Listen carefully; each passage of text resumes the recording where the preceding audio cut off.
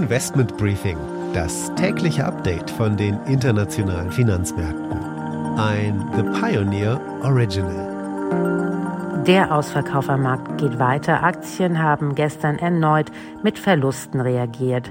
Öl fällt auf ein 3-Monats-Tief, nachdem viele Staaten aus ihrer strategischen Ölreserve Öl auf den Markt gegeben haben. Und das EU-Parlament spricht sich für ein totales Embargo gegen Russland aus, inklusive Öl und Gas. Die Renditen der Eurozonen-Anleihen steigen indes nach der Veröffentlichung des Protokolls der letzten EZB-Sitzung. Damit einen schönen guten Morgen aus Frankfurt. Ich freue mich, dass Sie auch bei der heutigen Ausgabe des Investment Briefings wieder mit dabei sind.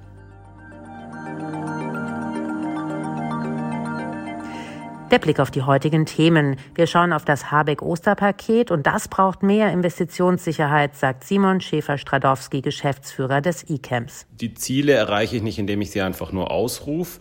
Ich muss also die Hemmnisse aus dem Weg räumen, damit ich auch Wind und Solar in dem Maße zubauen kann, den man sich vornimmt. Und dazu gehört zuallererst für mich die Anpassung des Planungsrechtes.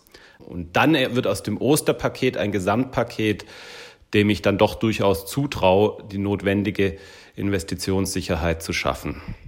Weitere Sanktionen gegen Russland könnten schon nächste Woche folgen. Und die EZB legt das Protokoll der letzten Sitzung vor. Der Rat ist geteilt und es gibt mehr Falken als gedacht. Wir schauen in die Wall Street zu Anne Schwedt. Da stehen 2 Aktien besonders im Fokus. Ja, wir werfen den Blick auf den Computerkonzern HP. Da hat Warren Buffett deutlich zugeschlagen. Und es gibt ambitionierte Zukunftspläne vom Fahrdienstleister Uber. Und die Aktie des Tages ist Shell. 5 Milliarden US-Dollar Abschreibungen wegen Russland drohen dem Unternehmen. Das sind die Themen heute. Die komplette Ausgabe hören Sie als Teil unserer Pionierfamilie. Damit unterstützen Sie unabhängigen, werbefreien Journalismus. Alle Informationen dazu finden Sie auf unserer Webseite thepioneer.de. Ich hoffe, wir hören uns schon bald in aller Ausführlichkeit wieder.